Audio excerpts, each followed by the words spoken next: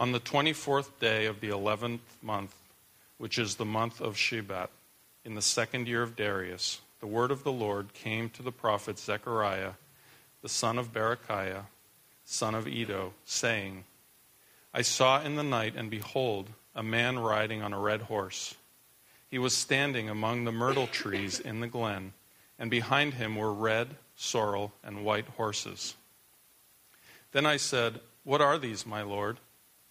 The angel who talked with me said to me, I will show you what they are. So the man who was standing among the myrtle trees answered, These are they whom the Lord has sent to patrol the earth. And they answered the angel of the Lord who was standing among the myrtle trees and said, We have patrolled the earth, and behold, all the earth remains at rest. Then the angel of the Lord said, O Lord of hosts, how long will you have no mercy on Jerusalem and the cities of Judah, against which you have been angry these 70 years? And the Lord answered gracious and comforting words to the angel who talked with me. So the angel who talked with me said to me, Cry out, thus says the Lord of hosts, I am exceedingly jealous for Jerusalem and for Zion, and I am exceedingly angry with the nations that are at ease. For while I was angry but a little, they furthered the disaster. Therefore, thus says the Lord, I have returned to Jerusalem with mercy. My house shall be built in it, declares the Lord of hosts. And the measuring line shall be stretched out over Jerusalem. Cry out again, thus says the Lord of hosts. My cities shall again overflow with prosperity, and the Lord will again comfort Zion and again choose Jerusalem. So if you have your Bible, Zechariah, second to last book in the Old Testament, we're in the Minor Prophets. 2 weeks ago we started by doing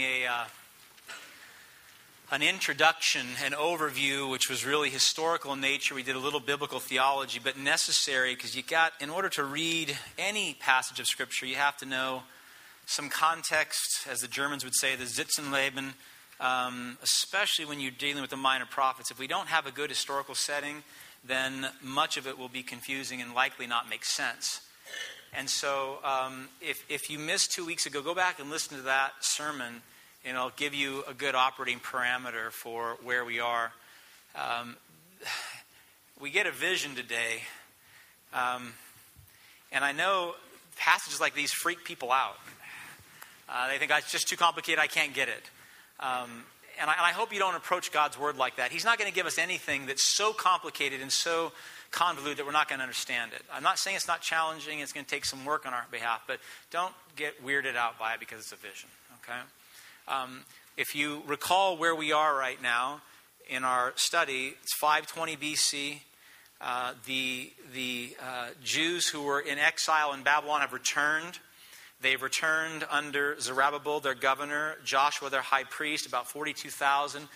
In 538, they made their way back according to Cyrus the Great and his decree.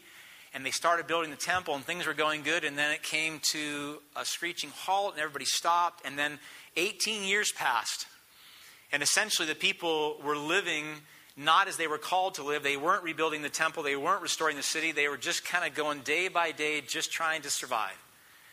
And so after 18 years of this really pathetic existence, God raises up Haggai and Zechariah at the exact same time. And Haggai's message is really directed to get the people to start building the temple again. It's very focused. It's very short. Zechariah's message is longer. That is a primary movement as well to get the people to re-engage in right worship of God. But he deals with a much larger time period, and he's dealing with people that are discouraged, that need encouragement. Those that have either given up or have significantly doubted the stories of their forefathers and this great Yahweh God, this Yeshua, and his movement in their lives. And so the message comes back as we started last week. The theme of the entire book is displayed in verses 1 through 6, where God says, return to me and I will return to you.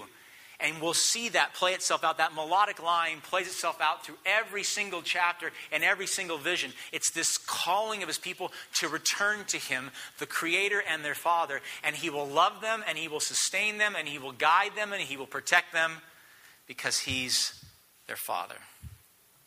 And so this morning we get to the first of 8 visions. Now, you think you've had rough nights? Zechariah got all 8 visions in one night. Not only that, we have the date. I find this extraordinary. It's not something I'm going to preach on for hours and hours, but the date is February 15th, 519 BC. I mean, it's amazing that we know the exact night that Zechariah got these visions. February 15th, 519 BC in Jerusalem. He gets these visions from God. Now, really quickly, the vision in the Bible is not a dream. It is a vision, which means he's awake, he's cognizant, his eyes are opened, and he's seeing a picture. I was talking to Joshua about it, and he goes, oh, it's like a movie. Yeah, it's like on the screen, and this is being played out. Okay, so we're not talking about some type of semi-conscious state. Zechariah is wide awake, and God is revealing to him a message through a picture, through a vision, through a little mini-movie, I guess we could say today, right? And in each of these 8 visions, we're going to see God speaking to Zechariah so he can speak to the people and bring them a word of encouragement, of confidence, because they're downcast and they're discouraged. And so we see this pervasive movement of God reaffirming his promises with the people that were there and calling them to action. So he's saying, this is who I am, this is what I've promised, and this is what we're going to do. This is what we collective, me in your midst, are going to do as a people. Now, before we get into the vision, because it's deep water, and I do want to swim a little bit today in some of the details, the purpose of the vision is to bring clarity to the message. And if we don't start there, then we can get all wrapped up in little bits and bytes and trying to figure out things that are not revealed in the vision. You know, I'll give you one example. There are 3 horses, a red, a sorrel, which is kind of a reddish brown. I know, ladies, you know that. Apologize. Sorrel to me sounds like squirrel, but it's not. It's a color. Sorrel, red, sorrel, and white. And so many of the commentators, so much time on what each one means. And we have an idea of the red, and we have an idea of the white, and much speculation of the brown. But you know what? The angel doesn't tell us. And so we're not going to hang out there much. We know there are 3 different horses with 3 different colors. Okay, good. We'll take that. We're not going to spend the next several weeks in this really weird biblical postmodern decoding sessions. We're not going to do that. We are going to strive to hear God's message, right? He gives Zechariah the vision to communicate the message. Zechariah didn't go out and say, hey, guess what? There's a red horse and a guy on a red horse. And he didn't. He gave them the message that he was told to say. So we're going to focus here on the words. We're going to look at the picture to get some details that help us with the message. But the picture, the vision, is to help with the word, not the opposite. I taught economics for years. And every time I would take out my pen to draw a curve, the whole class would go, oh. And I tried to say the curves are only given to help. They're picture forms. You guys remember supply and demand, aggregate supply, aggregate demand, cost theory curves? You remember all? Yeah, shake your head. You're saying, no, I hated it. Yeah, so did I. I had to teach it and I didn't like it, right? The curves were there to help them understand. I said, listen, if you get it without the curves, fantastic. So if you get the message without the vision, fantastic. So let us hear from God today. What is he saying to Zechariah that he wants Zechariah to say to the people, that he wants us to hear today as it applies to our lives? 3 things I want to look at. First, seeing clearly in an upside-down world. Seeing clearly in an upside-down world. Number 2, seeing the one who intercedes on our behalf. And number 3, hearing gracious and comforting words from God. Seeing clearly in an upside-down world, seeing the one who intercedes on our behalf, and then hearing gracious and comforting words from God. So first, let's look at how we see clearly in an upside-down world. The people of Zechariah's time we know they were discouraged. They were unsettled in this really hand-to-mouth existence that they had adopted, that they were not called to. There was probably some confusion there in light of what was happening in the entire empire. And so God's first message here in the vision that we see, because he spoke last week in the first message, the first thing he wants to reveal to them is that he is the overseer, sovereign God over everything. What's happening in Jerusalem, in Judah, in their lives, and in the entire Persian Empire. So he's in total control and knows. He sees what's going on. Nothing's hidden from him. So let's look at this first part of the vision and work with some of the details to understand this scene clearly in the upside down world. Verse 8, I will start. Zechariah is now speaking. I saw in the night, and behold, a man riding a red horse. He was standing among the myrtle trees in the glen, and behind him were red, sorrel, and white horses. And then I said, who are these, my Lord? The angel who talked with me said to me, I will show you what they are. So the man who was standing among the myrtle trees answered, these are they whom the Lord has sent to patrol the earth. And they answered the angel of the Lord who was standing among the myrtle trees and said, we have patrolled the earth, and behold, all the earth remains at rest. Okay, so that's the message given by these three angelic horse-riding patrol people. Okay, so I'm going to give you the characters here so we get the picture, right? So do, like Joshua said, just kind of close your eyes. There's 7 characters in this vision. Okay, there's God the Father. God the Father's in this. You don't see him. Zechariah doesn't see him, but he knows he's answering. You also have God the Son. Did you know that? God the Son is in this. He's identified as the angel of the Lord. And almost every commentator says it's the pre-incarnate Christ. It's the man on the red horse who gets off his red horse and stands amongst the myrtle trees in the glen. So you have God the Father, you have God the Son, you have Zechariah the prophet. Obviously, he's the one seeing the vision. You have Zechariah's personal angelic interpreter. I mean, it's a really cool thing. This angel standing right next to Zechariah, and he's going to explain everything that's going on. Okay? God the Father, God the Son, Zechariah, personal angelic interpreter. And then you have 3 horses with 3 angels on them. An angel on a red horse, an angel on a sorrel horse, and an angel on a white horse. Okay, those are the characters in the vision, right? Now God is seeing, Zechariah is seeing, so the angel, the interpreter's here, he's seeing Christ on the horse and then standing, and then behind him you have this patrol unit of sorts. I was trying to think of a better term, but I couldn't come up with it, so that's what you're going to get, patrol unit. So do you have the picture? Can you see it? Okay, because it's important that we're trying to use the visual cues that God gives us to understand the message. In verse 9, Zechariah, rightly confused. Just like us, right? You're going, horse, man on a red horse, 3 different colored horses, myrtle trees, I don't even know what a myrtle tree is. He's confused. And so Zechariah says in verse 9, what are these, my Lord? Translation, I don't get it. The angel who talked with me, this is the angelic interpreter standing next to him, said, I will show you what they are. And then instead of answering, the man standing amongst the myrtle trees answers. Now, when Zechariah first sees him, he's riding a red horse. Okay, really quickly. Horses, Old Testament, power, war. In fact, we know from Deuteronomy, remember in Deuteronomy the law, Israel was forbidden to have horses, and forbidden to have horses that came from where? Egypt. And yet we know, according to Chronicles and Kings, that Solomon had over 4,000 stalls and 12,000 horsemen. And where did he get his horses? From Egypt. Okay?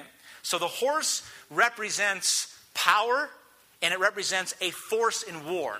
Okay? And red here, most of the commentators agree. Red is the color of blood, is the color of vengeance, it's the color of judgment. And one of the beautiful tie-ins here, in Revelation chapter 6, verse 4, there's another red horse and a rider. And I don't want to go into the details on who that is. It's not as important as what it says. The red horse was given power to take peace from the earth and to make men slay each other. Okay? So Christ is seen here in power on a horse. That is red. And so Christ judging, Christ bringing war, Christ bringing vengeance. That's what we are to see. But then he gets off the horse and he's standing. In fact, the majority of the vision, he's standing in the glen amongst the myrtle trees. And he is identified as the angel of the Lord. Now this is, for those of you who have translations that do this, it's not in the Hebrew, and it's never in the Greek. It's capital A, angel, capital L, the Lord, right? So this is the pre-incarnate Christ. This is the second person of the Holy Trinity before he became a man, okay? We see him in Genesis, we see him in Exodus, we see him in Joshua, we see him in Judges. I mean, he appears starting with Abraham, he appears to Jacob, he appears to Moses, he appears to Manoah and his wife in the book of Judges. He appears to Joshua at Jericho. This is the angel of the Lord. And we know that it's God because in those scenarios, he speaks from the first person as God, and he's worshipped as God. And he doesn't say, don't worship me, I'm just an angel. And every angel that had a man bow down to him, what do? Get up quick, this is not good, right? This is the angel of the Lord. This is the pre-incarnate Christ. Zechariah is seeing Jesus. Now, if you didn't see that, it changes the vision a lot. So we have direct communication now between the prophet and the second person of the Holy Triune God, Jesus Christ himself. Now, he's standing amongst the myrtle trees. Yeah, I didn't know what a myrtle tree was either. I had no idea. I can barely tell the difference between a sycamore and an oak and a liquid amber. A myrtle tree, it's not even really a tree. It's a bush. It's a big bush. It's got scented green leaves. It has a pretty scented white flower. You say, well, why here? Some of the commentators are speculating that Zechariah has actually seen the Kidron Valley, which was a valley, as many of you know, just on the east side of the Jerusalem, just outside of the city. And in the Kidron Valley, even at the time of Christ, it was filled with myrtle trees, filled with them. And we do know that the myrtle tree represents restoration, of God restoring broken community. And we know that because in Isaiah chapter 41, when God's talking about restoring the land and bringing his presence and his mercy back to the people, this is what he says. Isaiah 41, verse 18 and 19. I will turn the desert, God speaking, into pools of water, and the parched ground into springs. I will put in the desert the cedar and the acacia, the olive and the myrtle tree. And so the myrtle tree becomes symbolic of a restored community, a community that has been brought back to life in Christ by his very presence. You still with me? You're picturing, right? This is a picture scenario. So Christ is standing then in the midst of the myrtle trees, and he's the one that answers Zechariah's question. The interpreter says, here's the answer, and then Christ speaks. And this is what he says. Look at verse 10. Jesus Christ answering Zechariah's question, what is going on here? Christ says these, talking about the three angels on the three horses, these are they, love the grammar, thank you, Lord. These are they whom the Lord has sent to patrol the earth. The angels. And we have the three horses. You say, well, weren't they just riding alone? No. The understanding is that there were angels on these horses. And the angels are the ones that were patrolling the earth. And they were going out and they were looking and they were observing. And they bring back a report. And they bring back a report to Christ. And Christ asks the question like a commanding officer, which he was. And they answer like soldiers, which they were. What'd you see? What'd you find when you went out to all the ends of the earth? And look at their answer. Verse 11. We have patrolled the earth, and behold, all the earth remains at rest. Key last word, don't forget it. All the earth remains at rest. Now, it's so extraordinary that this vision given to Zechariah on February 15th, 519 BC, just so happens to perfectly coincide with the secular history of that time as well. Isn't that amazing how that works? Darius, who was king of the Persian Empire, had taken the throne from his king, Cambyses, who was the son of Cyrus the Great. I won't go into too much detail, but Cambyses was down in Egypt trying to take Egypt. They were preoccupied with Egypt. And while he was away, there was a coup in Persia. Okay, and he lost the throne. And he was so grief-stricken, according to the historical record, that when he was at Mount Carmel, he committed suicide. Okay? So Darius, who was his general, his lead general, rallied the royal army, went back, overthrew the coup, and then, as all fleshly men will, he what? Declared himself king. And so Darius became king.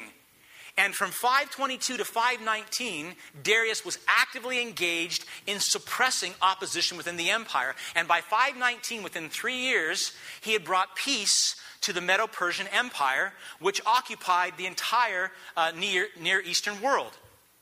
And so the angels come back and they affirm what the secular historians say, and that was a time of great peace in the Persian Empire. And you're going, okay, thank you for the history lesson, Keith. But what does this have to do with encouraging the Jews in Jerusalem? I mean, how would this message that Darius' kingdom, the Persian Empire, was at rest, how would it be encouraging to the Jews? The answer is, it wasn't. And that's the point. In fact, it was quite a discouraging message. Why? Jerusalem, God's city, is in absolute ruin. The temple's destroyed. They're in the process of rebuilding their homes, their marketplaces, their roads. We know via Ezra and Nehemiah, the walls are still destroyed. The gates are burned down. There's no protection. And then they get this wonderful report that King Darius and the entire Persian Empire is at rest except in Jerusalem. The contrast couldn't be more glaring. And it's the reason the report was given. They were perplexed and they were discouraged. And then they hear this: all is well in Darius' reign. What about our king? What about his kingdom? What about his city? And what about his temple? And so do you see the contrasting? On the one hand, it says that all in the Persian Empire, it's at rest. And here in Jerusalem, these people who are living, these people who went back, they returned. Why? They returned based upon the prophecy to a city that was going to be restored. That was 18 years ago in their time. And so they're asking themselves, where is our peace? Where is our rest? This is not an encouraging message. This just reveals, the degree to which we're struggling with the sovereignty of God and His presence in our lives and His promise to rebuild the city and rebuild the walls and rebuild Judah. We're struggling with this. They had sacrificed much. Unlike many who stayed in captivity, they sacrificed much. Family, homes, jobs, neighborhoods. Some were quite prosperous under the Persian reign. And they came back. And what they came back to was not what they expected. They expected God to return. They expected His power to return. They expected to worship Him as their forefathers. They expected some of the stories that they heard from their forefathers to come true in their lives. I mean, where's the parting of the sea? Where's the Shekinah glory coming down? Where is this? And they see none of it. And so they're frustrated. Now, this is so easy for us to see, or should be. I mean, I sympathize. Oftentimes, I'm so frustrated, unbiblically so. I look at the world, and I look at our country, and I look at California, and I look at San Jose, and I think, what's going on? What is going on? Everything's upside down. The wicked seem to prosper. The agenda of darkness seems to move in every facet of life, family and work and community and politics and power.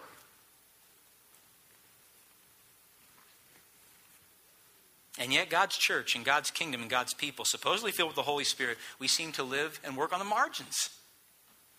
And this is not a plea for power. But when we look at, as Jerusalem looked out at the peace and prosperity of the Persian Empire, 3 P's, not easy. And we look today at the peace and prosperity we see throughout the secular world, saying, what's going on here? How do we make sense of this? Job, in poetry, said it much better than I. He said in Job 21, Job said, when I think about this, the upside down world, he says, I'm terrified. He says, why do the wicked live on, growing old and increasing in power? They see their children established around them. Their homes are safe and free from fear. They sing to the music of the tambourine and the harp. They make merry to the sound of the flute. They spend their years in prosperity and go down to the grave in peace. He's saying it's all upside down. If this is God's kingdom, if this is God's world, why is it like this? If these are God's people and the city of Jerusalem is God's city, then why is Darius and his kingdom at rest when the people in Jerusalem are not rest? It's a valid question. In fact, it's such a valid question, Christ himself asks in the vision. How are we to reconcile this as God's people, then and now? how are we to look out and see the movement of power so anti-Christ, anti-God, anti-kingdom in light of the power that we have in his kingdom right now? Christ poses the question for us. Look at verse 12. This is the second point, the one who intercedes on our behalf. How do we make sense of all this? Verse 12.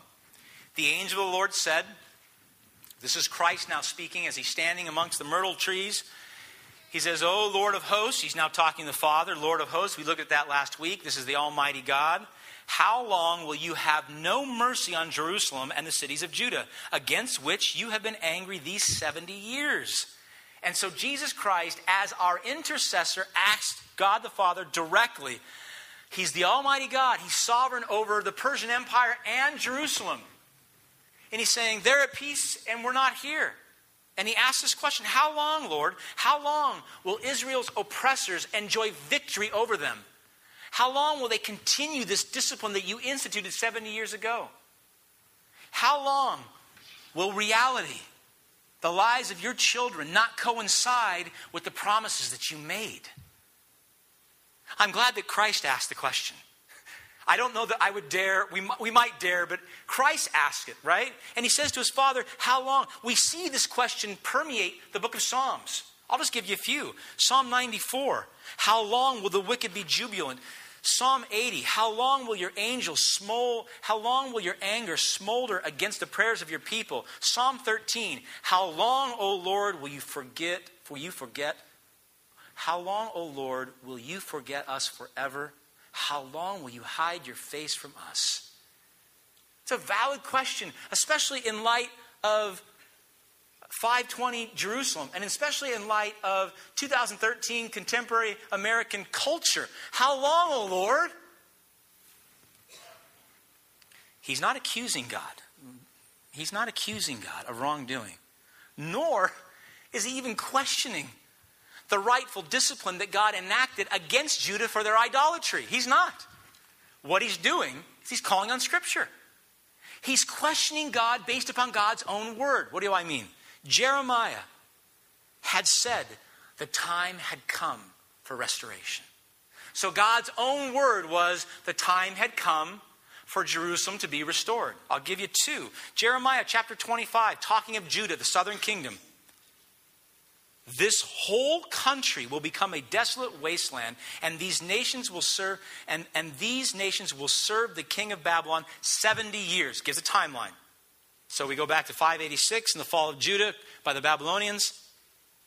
And again in Jeremiah 29:10, this is what the Lord says. When 70 years are completed for Babylon, I will come to you and fulfill my gracious promise to bring you back to this place. And so by God's own plan, the time was up. By God's own mouth, it was time for the discipline to end, the punishment to end, and for restoration to come. And so that's why Jesus, as the angel of the Lord, says, Father, according to your word, the time is complete. Jerusalem should be restored. All of Judah should be restored. And so we find Christ here in the Old Testament, in the minor prophet of Zechariah, standing as the high priest. I mean, this is theologically and Christologically, this is extraordinary. Jesus Christ is interceding on behalf of the Jews before the Father. And he's saying, Lord, I know and you know your word. And now it's time for the discipline to end and for your mercy and your healing and your restoring power to flow. He was interceding for them then, just as he intercedes for us today, because this is his calling as high priest. This was his ministry. Hebrews chapter 7. Move it in the New Testament. Because Jesus lives forever, he has a permanent priesthood. Therefore, he is able to save completely those who come to God through him, because what? He always lives to do what? To intercede for them, to intercede for us. Christ lives to intercede for us. To talk to God the Father on our behalf. This is what he did then. This is what he does now. This is his ministry, to willfully and joyfully intervene for the redeemed. We see this so clearly in his life and death and resurrection. I mean, the very gospel screams intercession. Right? I mean, his life, he lived the sinless life. Why? Because we cannot and we would not. And then what does he do? He intercedes and he imparts that sinlessness to us through Christ, through the gospel. He gives it to us. He intercedes in his death.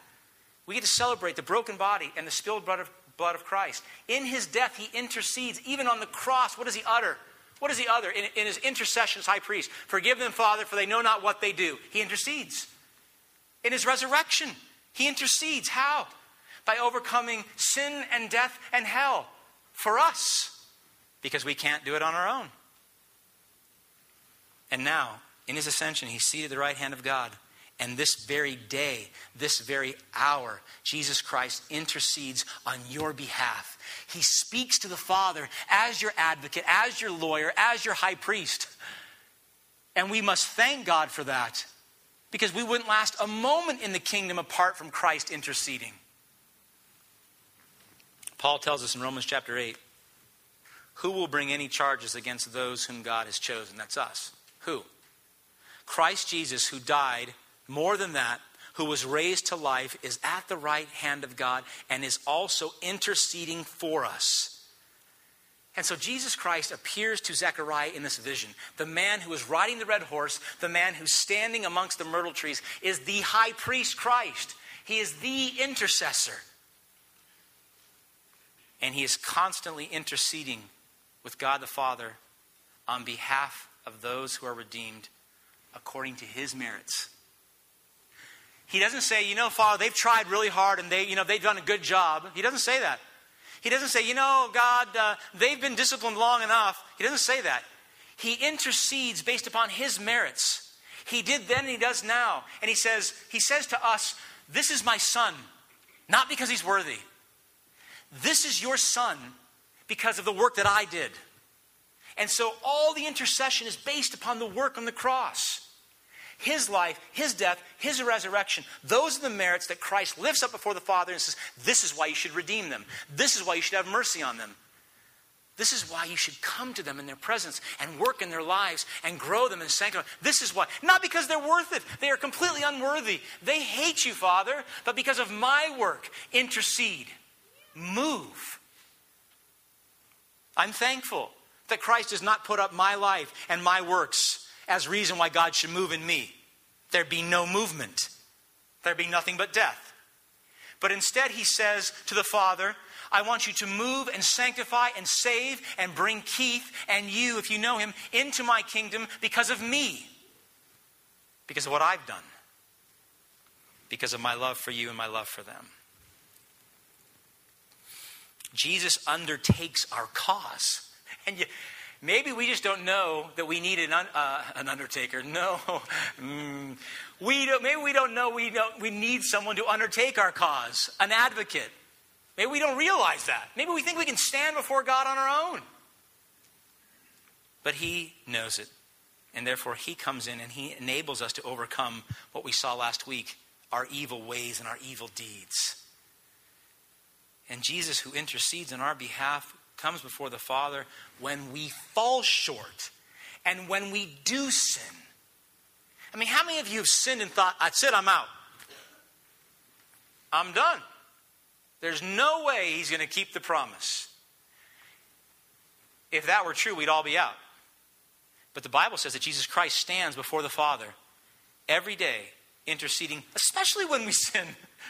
Right? I mean, 1 John chapter 2. John says, I write this to you so that you will not sin. But if anybody does sin, which of course we all do, we have one who speaks to the Father in our defense. Jesus Christ, the righteous one. The angel of the Lord, the rider of the red horse, the one standing in the midst of the myrtle trees. He is interceding. And all the intercession is a result of his accomplished work at Calvary. All of it. You take away Calvary, you don't have anything to have someone intercede for you. There's nothing on your behalf. But at the cross, we have it. An example. Shortly after I left teaching, I liquidated my retirement fund. 14 years in the state retirement fund. It was wise counsel. And I took it and I put it into an IRA, also wise counsel. And they said, put it into a very safe mutual fund until you decide to do what you want to do with it. I said, also wise counsel. So I did all these things. One morning I come to work and I get a message from Fidelity, where the money is. And this broker says, you need to call us immediately. There's a problem. So I call. And there was an anomaly of sorts, an unprecedented dip in the market with a computer malfunction in the NASDAQ. Long story short, somehow my money was purchased in a mutual fund at its highest value. It dropped down to literally pennies on the dollar and was sold, and that's what I had. 14 years of retirement, literally gone. It went from whatever, I don't even know what the amount was, say $10,000 down to $500 in a day, in a moment, right? And so I thought, that's not good. My first thought was, how am I going to tell Lori that I lost all of our savings? First thought. And so I'm talking with this broker who was just probably an entry-level broker, and I said, there's got to be something we can do because this wasn't supposed to happen. The fund is a established low-risk fund. And he said, I agree. And while he's talking to me, someone else comes on the line. And he says, hello, Mr. Booth, I'm so-and-so. I'm aware of your situation. I'm aware of your crisis. He said, let me go talk to somebody, and I will call you back in 30 minutes. So I thanked him, and I got the phone. I thought, no way. I mean, I know enough about how it works, thinking I'm never getting that money back. It was a legal transaction, regardless of the circumstances. Legal transaction, never going to see the money again. 15 minutes later, the man calls, and he says, Mr. Booth, I have good news. I spoke with the powers that be, and we've canceled the transaction. The money's been restored to your account. Is there anything else I can do for you today?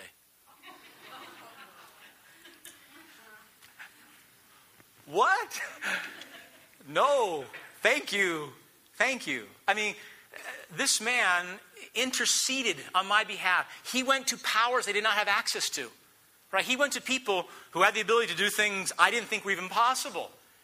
And he not only got me out of a very difficult dinner conversation with my wife. I mean, really. Hey, honey, we lost all the savings. Pass the salad. I mean, that's not going to go well no matter how you say it. It's just a bad dialogue.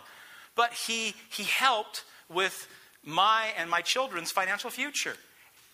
I never met the man. I've never talked to him since. But I'm so thankful that he interceded. I'm so thankful. He did a work I could not do. He overcame a mess that was my mess. In our vision, Jesus petitions God for grace, for mercy, to be poured out on Jerusalem because of the great work he was going to do 500 years from that point.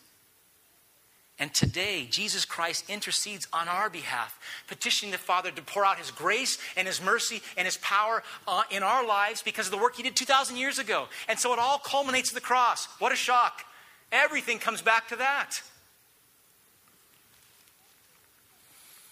And because his sacrifice at Calvary was infinitely gracious, we should never, ever, ever fear that it will one day be exhausted when he intercedes for us. Christ is never going to say to the Father, I'm interceding on behalf of my brother, my friend. Oh, we ran out. It's never going to happen. Infinite amount of grace to be poured out for all those who are redeemed. Never going to be a day when there's insufficient grace. So, you see the problem. The patrol unit goes out, all's calm in the Persian Empire, right? All's quiet on the Western Front, or Eastern Front. And the Jews here, they don't like the answer because they're thinking, what about Jerusalem? What about our city? And even Christ says, Father, the time has come. You promised in your word. When are you going to restore? When are you going to bring mercy? Point number 3, gracious and comforting words. Do you want these? You say, I've been waiting for these for 35 weeks. Gracious and comforting words. Verse 13, the Lord answered gracious and comforting words to the angel who talked with me. Now this is amazing. Christ asked the question and the Father talks to the interpreter. And then the interpreter talks to Zechariah. God the Father to the angel who talked with me said, cry out. So there's a direction for Zechariah. I'm going to tell you what you're going to say. Cry out, thus says the Lord of hosts. I am exceedingly jealous for Jerusalem and for Zion. And I am exceedingly angry with the nations that are at ease. That's the Persian Empire. For while I was angry but a little while, they further the disaster. Therefore, thus says the Lord, I have returned to Jerusalem with mercy. My house shall be built in it, declares the Lord of hosts. And the measuring line shall be stretched out over Jerusalem. Cry out again, thus says the Lord of hosts. My city shall again overflow with prosperity, and the Lord will again comfort Zion and again choose Jerusalem. Some of you are going, What are the gracious and comforting words in English? What are the gracious and comforting words? What are they? Context. Discontent, discouraged, not worshiping Jewish community in Jerusalem. Okay? They get the word that all is well in Darius' empire, but not all is well in God's city. They wanted the promises to be fulfilled, that they would be what? A mighty nation, a royal priesthood, a people set apart for God's own glory. They heard the promises, they read the promises, they declared the promises, and yet they're not being fulfilled. So what does God the Father say to such a cynical, discouraged generation? What does he say to us? Such a cynical and discouraged generation. What does he say to me? I mean, there's one way we could describe me: cynical and at times highly discouraged. What gracious and comforting word does God bring to someone as cynical and skeptical as me or you or us? I want you to notice three things in this. He reveals three things about his relationship with them as God and them being his people, and then the action he's going to take. Three things. First, we see that God has not abandoned them. They thought he was gone, but was actually deeply concerned about their current situation. How do we know that? Look at verses 14 and 15. These are extreme words used to express an extreme affection. Thus says the Lord of hosts, I'm exceedingly jealous for Jerusalem and for Zion. I'm exceedingly angry with the nations that are at ease. For while I was angry but a little while, they furthered the disaster. God is jealous for his people. You know, in the Hebrew, that literally reads, I am jealous with great jealousy. What do we know? God's jealous. He's a jealous God. And he's greatly jealous for his people, for those who had returned to Zion. Now, even my 9-year-old, when I was reading this verse to him and studying this week, he goes, but jealousy is a bad thing. I thought, So we hear that term jealousy, and our first thought is Othello. Oh, maybe not. Did you do any of the Shakespeare? Othello, right? I mean, is there any other story? Desdemona, his wife. I mean, he's so enraged at this jealousy because he thinks that she's cheating and she wasn't. And what happens? He kills her. That's not good jealousy. So in that context, Joshua, my son, is right. Human jealousy is usually born out of possession and selfish desires, and usually leads to actions which are not righteous.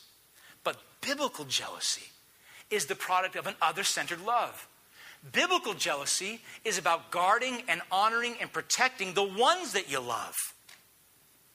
And so when God is saying, I am jealous, I am jealous with a great jealousy for Jerusalem, for his people, when he says that, he's saying, I am radically and passionately in love with you. I love you.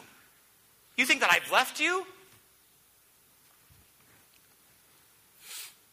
This holy response of jealousy is the right response. Anytime someone's threatening those whom we love, external or internal. This is the response that we want from God, saying that he's jealous for them and he's jealous for us. It should give us great joy to think that God is jealous for the relationship he has with you. In the context of the marriage covenant, I was trying to think, how can I put this in a way that helps us see it more clearly? In the context of a marriage covenant, I'll make it real personal. If a man starts to email my wife and send my wife gifts and ask my wife out for lunch, if I'm not jealous in any capacity, then I cannot say I love my wife as Jesus Christ loves the church. In fact, I can go one step further. I cannot say I love God in that manner in which I love my wife. right? I mean, if I love God and as a result love my wife, and someone's calling and wooing, I'll use the older term, I love it, wooing my wife, assuming by God's grace that I don't do something really bad out of my jealousy and anger, the right thing I would do will be to guard and protect her from what? I mean, if the jealousy is godly driven, then it would be to guard her from possibly breaking the marriage covenant, possibly committing adultery, both of which God abhors. So if I love her, I'm going to guard her relationship with Christ. So if someone starts to do that externally, I'm going to become jealous and rightfully angry and hopefully act in a godly manner to deal with it. As my oldest son said, you'll neutralize the threat. I'm like, no, I won't do that. I won't. If my wife's affections, right? So you have external and internal threats. The external threat in our context is Persia. But the internal threat before they were disciplined was idolatry. They didn't have that God as their number one. So if there's an internal enemy, and I see my wife's affections for me diminishing, then I should become jealous for that. And hopefully I would act to increase her affection for me. Why? So that her eye wouldn't wander. Why? So that she wouldn't possibly cheat on me and therefore commit adultery and therefore bring dishonor to God and herself. Biblical jealousy is an other-centered response. And it's a right response. In other words, our love for God will cultivate in us a right jealousy and a right anger when we see things threatening right relationships. And so in our vision, the same type of love is being expressed in extreme language by the living God. In verse 15, God says, this is God the Father, I'm exceedingly angry with the nations that are at ease. For while I was angry but a little while, they furthered a disaster. What is he saying? I'm exceedingly angry at Persia. I'm not pleased with Darius. Why? Why?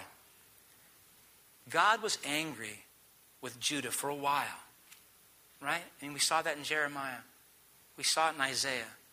And he was rightfully angry. Why? Because they had forsaken him internally. They were worshiping idols. They had turned from their lover, right, and turned away.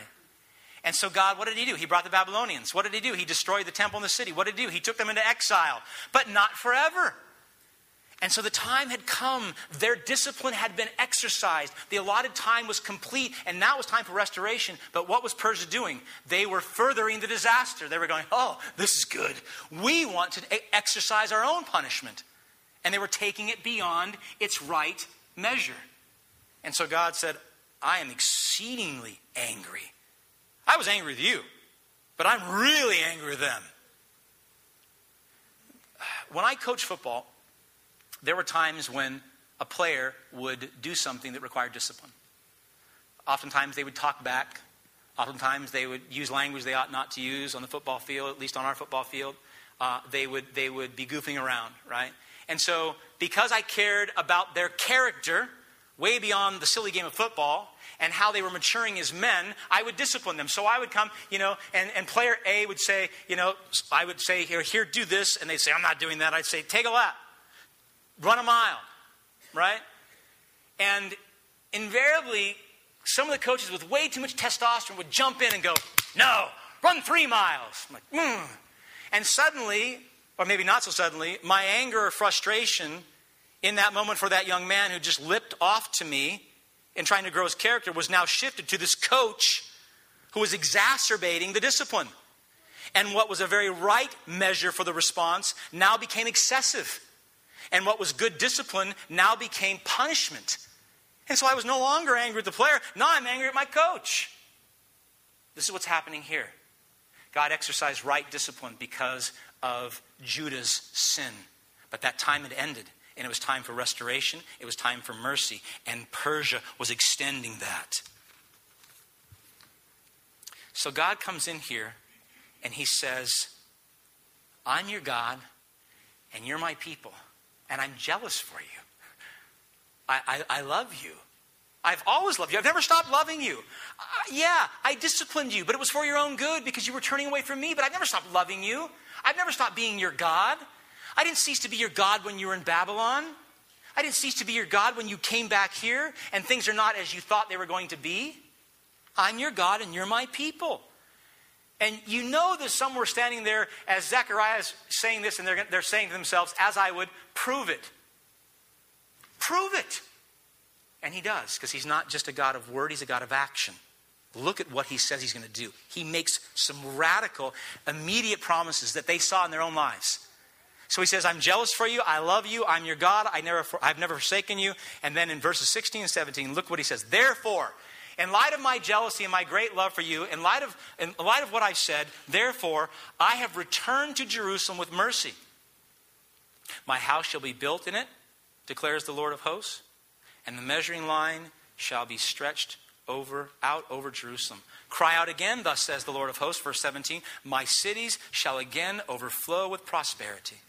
And so the first thing God says, and I hope you didn't miss it when you read it earlier, he says, I have returned. I'm already here. Right? I mean, they're looking around as we do. They're looking around going, all right, no temple, no house, no road, no wall, no gate. Where's God? Where did he go? Where is he? Because it looks like he's not here. It looks like he's left us, like he's abandoned us. And God is saying, and this is a really hard translation in the Greek, in the Hebrew, and one of the reasons your NIV and your EASB, they translate it will return. But I looked at this long and hard, and it's a past present in that he's already there. He's already returned. He's already in their midst, and they don't even know it. They think he's left. And he says, I have returned to Jerusalem, not with condemnation, not with judgment. I've returned with mercy. I mean, this is a fundamental common mistake that we make, right? I make. I won't impose that upon you. When things aren't going well, when life is really hard, when there's stress at home and stress at work and stress with the neighbors and stress with the finances, I lose my entire retirement, my first thought is, where are you, Lord? You know, it's like that Home Depot commercial where the guy's walking around going, hello, where are you, God? And in the midst of the chaos and the noise and the hardship, God's saying, I'm already here. Not only am I here, silly saint, I'm in the process of doing all this great work. And you don't even know it. I mean, look what God says here. He says, my temple, which you started 18 years ago and stopped, I'm going to rebuild. Look at verse 16. He says, my house shall be built in it being Jerusalem. And what do we know? 3.5 years later, 3.5 years after this prophecy, the temple was finished. 3.5 years later. Those people heard this promise and saw it fulfilled. But that wasn't it. He said, I'm going to rebuild not just my temple, but the entire city. Difficult verse, 16. The measuring line shall be stretched out over Jerusalem. Think of it. You guys know what a plumb line is? You know, you chalk and you're going to make sure you have a line so that when you put your floors in, they're not like this. They're actually straight. He's saying the entire city I'm going to restore. Right? Here's the promise. I'm going to restore my temple, which they saw in 3.5 years. And in their generation, for the next 500 years, God was fulfilling this promise. Jerusalem reached its pinnacle of building and expansion in 200 BC, but it continued to be built all the way up to Herod the Great, right to the millennium, right to the birth of Christ. This promise is being fulfilled. I'm going to restore your temple, and I'm going to rebuild Jerusalem, and it's going to be extraordinary. Not only that, he says, I will build all of Judah and its cities, and once again, they will what? They will overflow, he said, with prosperity. And he did. So God says, listen, I'm not coming in saying I'm jealous for you and that I love you without showing you. Here's proof. Here's proof. Your temple, which is utterly destroyed, I will rebuild in 3.5 years. Here's proof.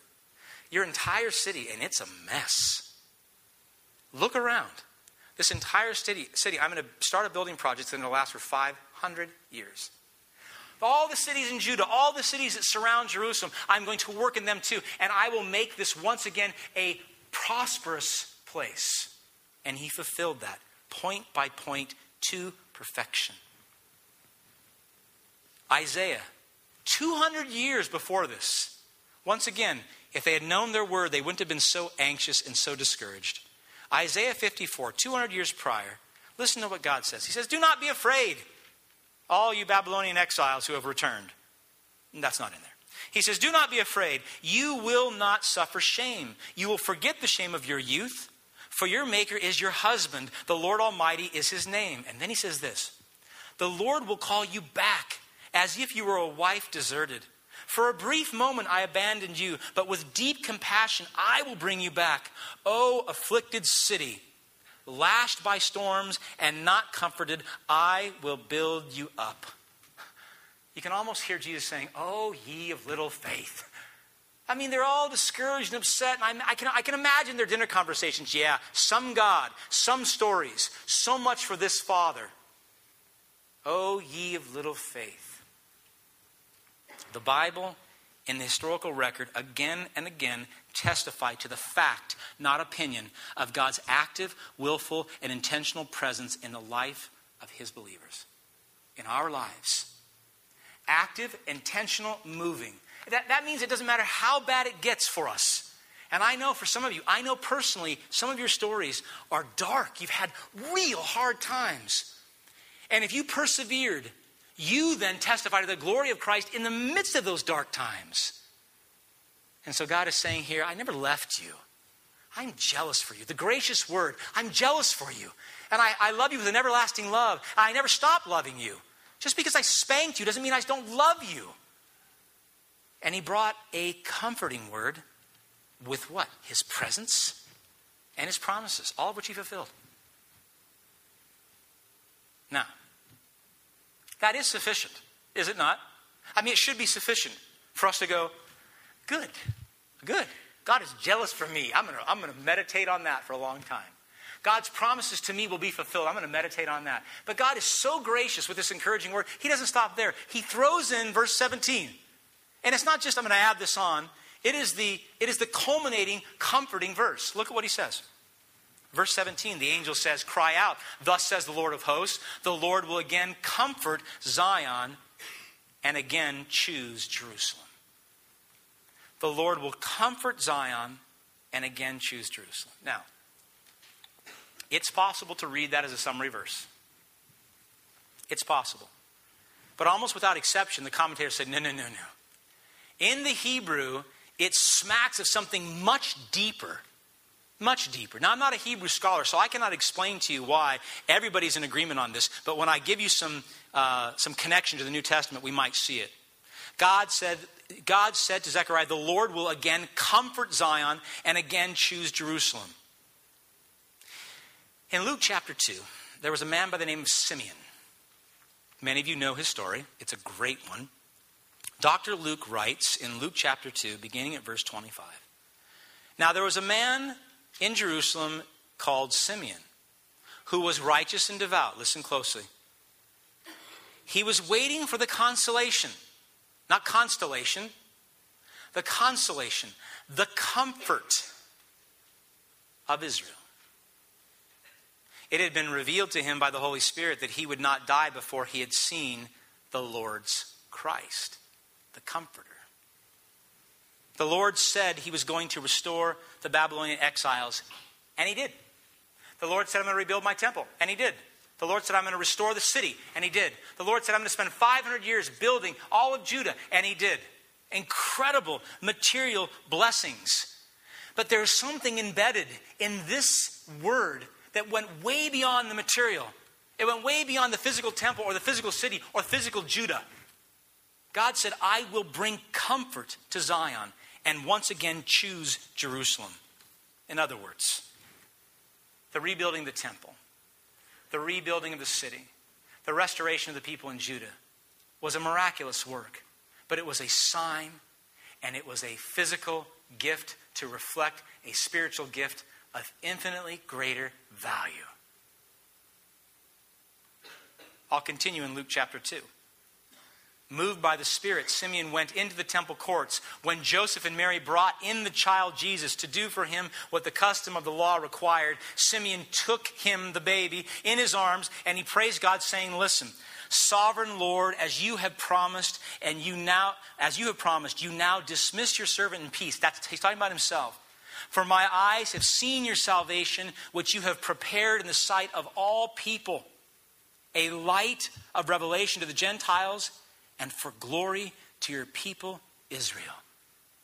The comfort that God brought to Zion went way beyond physical buildings and roads and gates and walls. The comfort, literally in the Greek, the paraklesin, the comforter is Christ. It's him.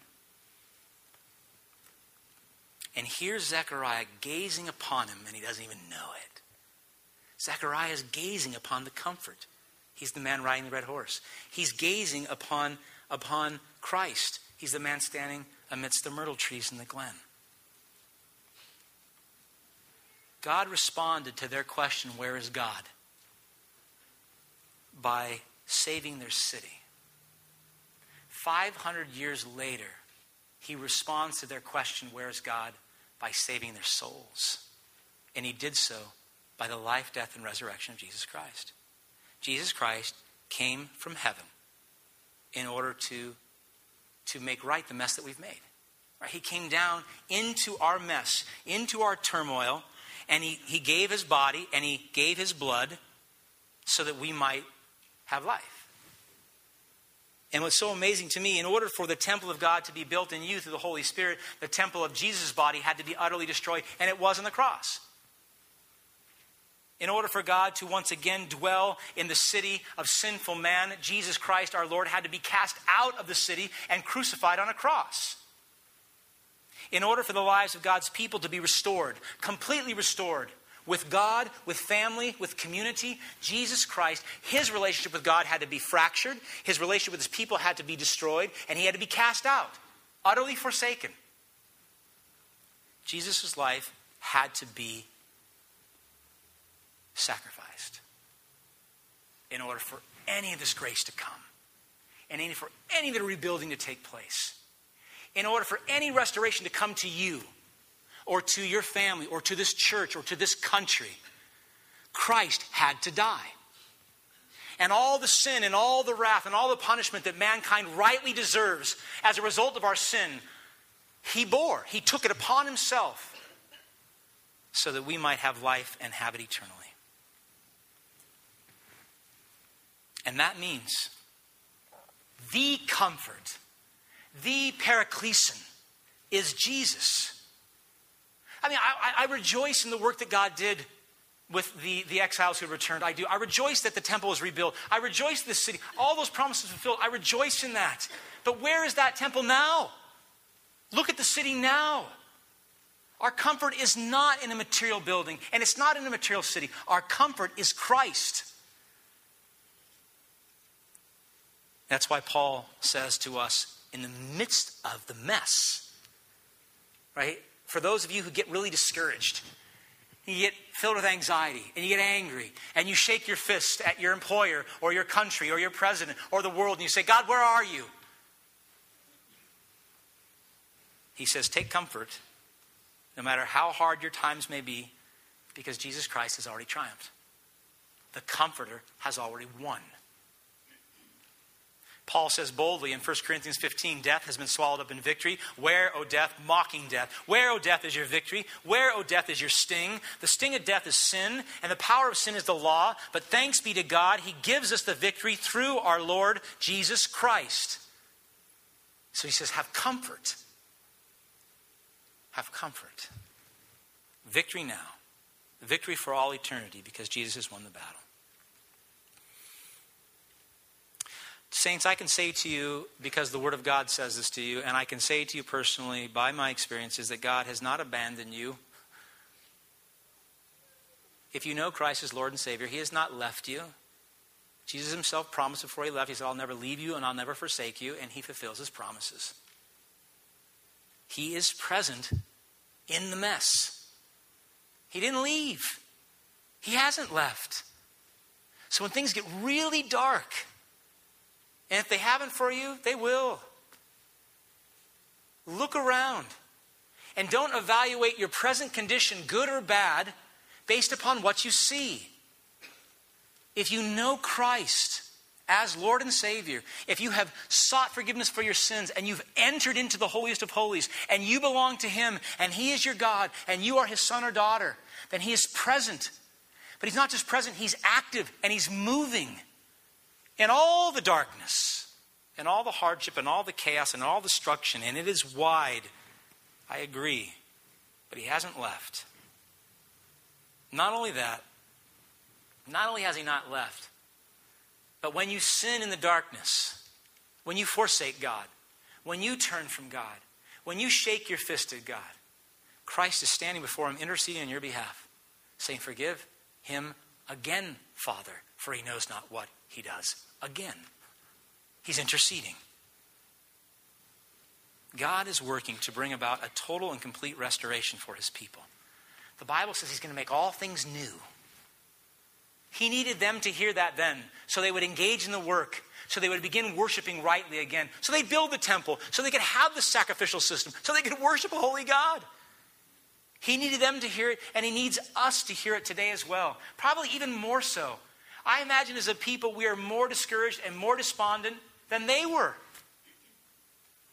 He's saying, I'm going to make all things new. I am making all things new. Heaven, earth, Jerusalem, your body. Your body. He came the first time to bring comfort. He's going to come the second time to bring it in an everlasting fashion. The vision that God gave to Zechariah was as much for them as it is for us today. So I will ask you a few questions and then we will take communion. Do you see daily how Jesus Christ intercedes for you on your behalf? It's a fearful thing to confess your sins if you don't have an intercessor. Do you see the life, death, and resurrection, His work that brings about the forgiveness of God? Do you go to the Word of God to hear Him speak to you and rely upon His promises and His faithfulness in the midst of all the things that you hear from the world? When the world's saying, give up. He's not here. He's not faithful.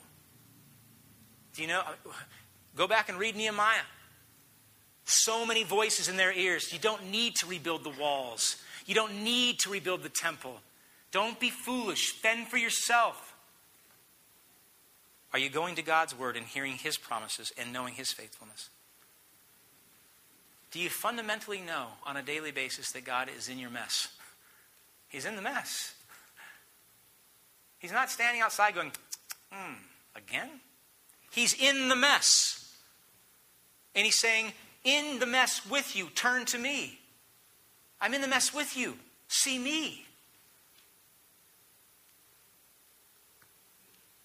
Do you see that this man riding on the red horse and standing in the glen amongst the myrtle trees is Christ Himself?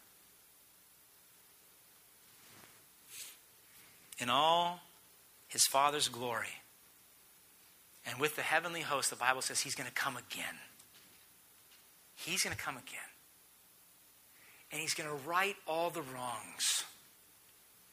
And if you know Him through His Son, He will bring to you a comfort that knows no end. He will bring you in fully. And you'll never leave again. So a question this morning for you. And it's a fundamental question. If this vision is not going to be utterly terrifying to you. Will some of the men come forward so we can pass these out? Here's the question. Do you have peace with God? Do you have the comfort that God brings through the peace of Jesus Christ?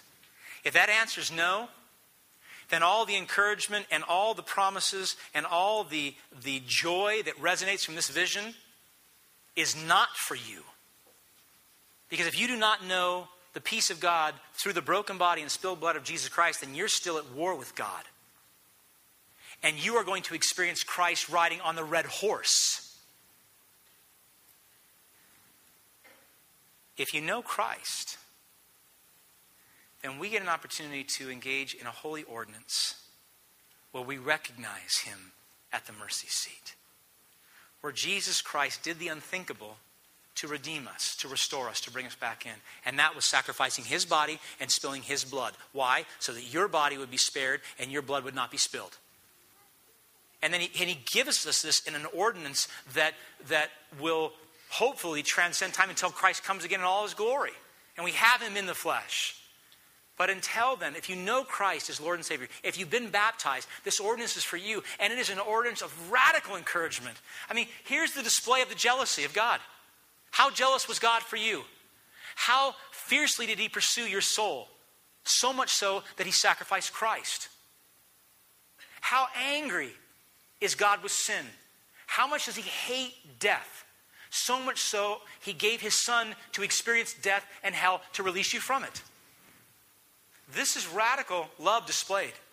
When we take the bread and we hold the juice that represents his blood, this is his tangible teaching to his saying, I love you.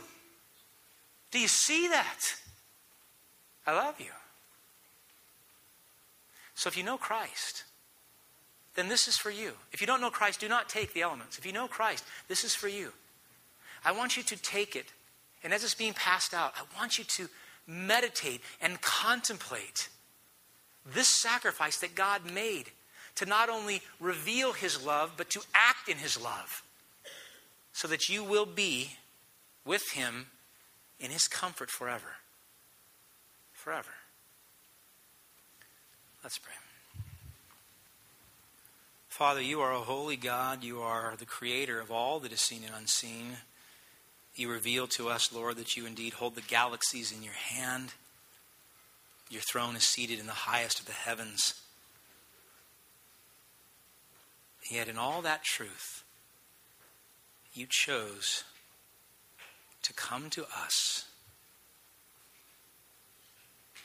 in our sin, in our rebellion, and to love us. You, the Lord of hosts, God Almighty, come to us as a jealous God. We know we're not worthy of this, Lord. We know we're not worthy of the relationship. We're not worthy of the salvation. We're not worthy to have your Son. And yet you say in Ephesians that according to your good pleasure, you decided to do this great work. I pray, Father, that we would not be discouraged or despondent, that we would not look around at our lives or this community or this state or this country, the world, and ask, where are you?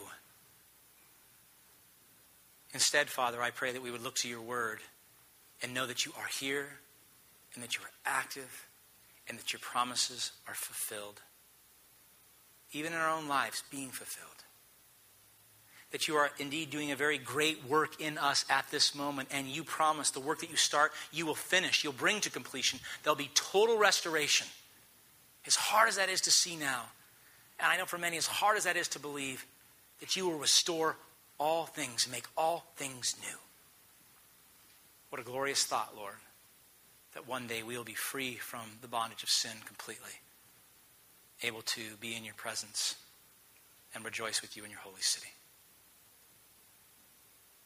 I pray by your grace, Lord, that we would fix our hope completely on the grace to be brought when your Son returns again. The hope of life, the hope of joy, the hope of that deep love, and the hope of comfort, everlasting comfort when the Comforter comes and never leaves again. Press these things deep, I pray, so that we will live in accordance with them. In Christ's holy name, amen.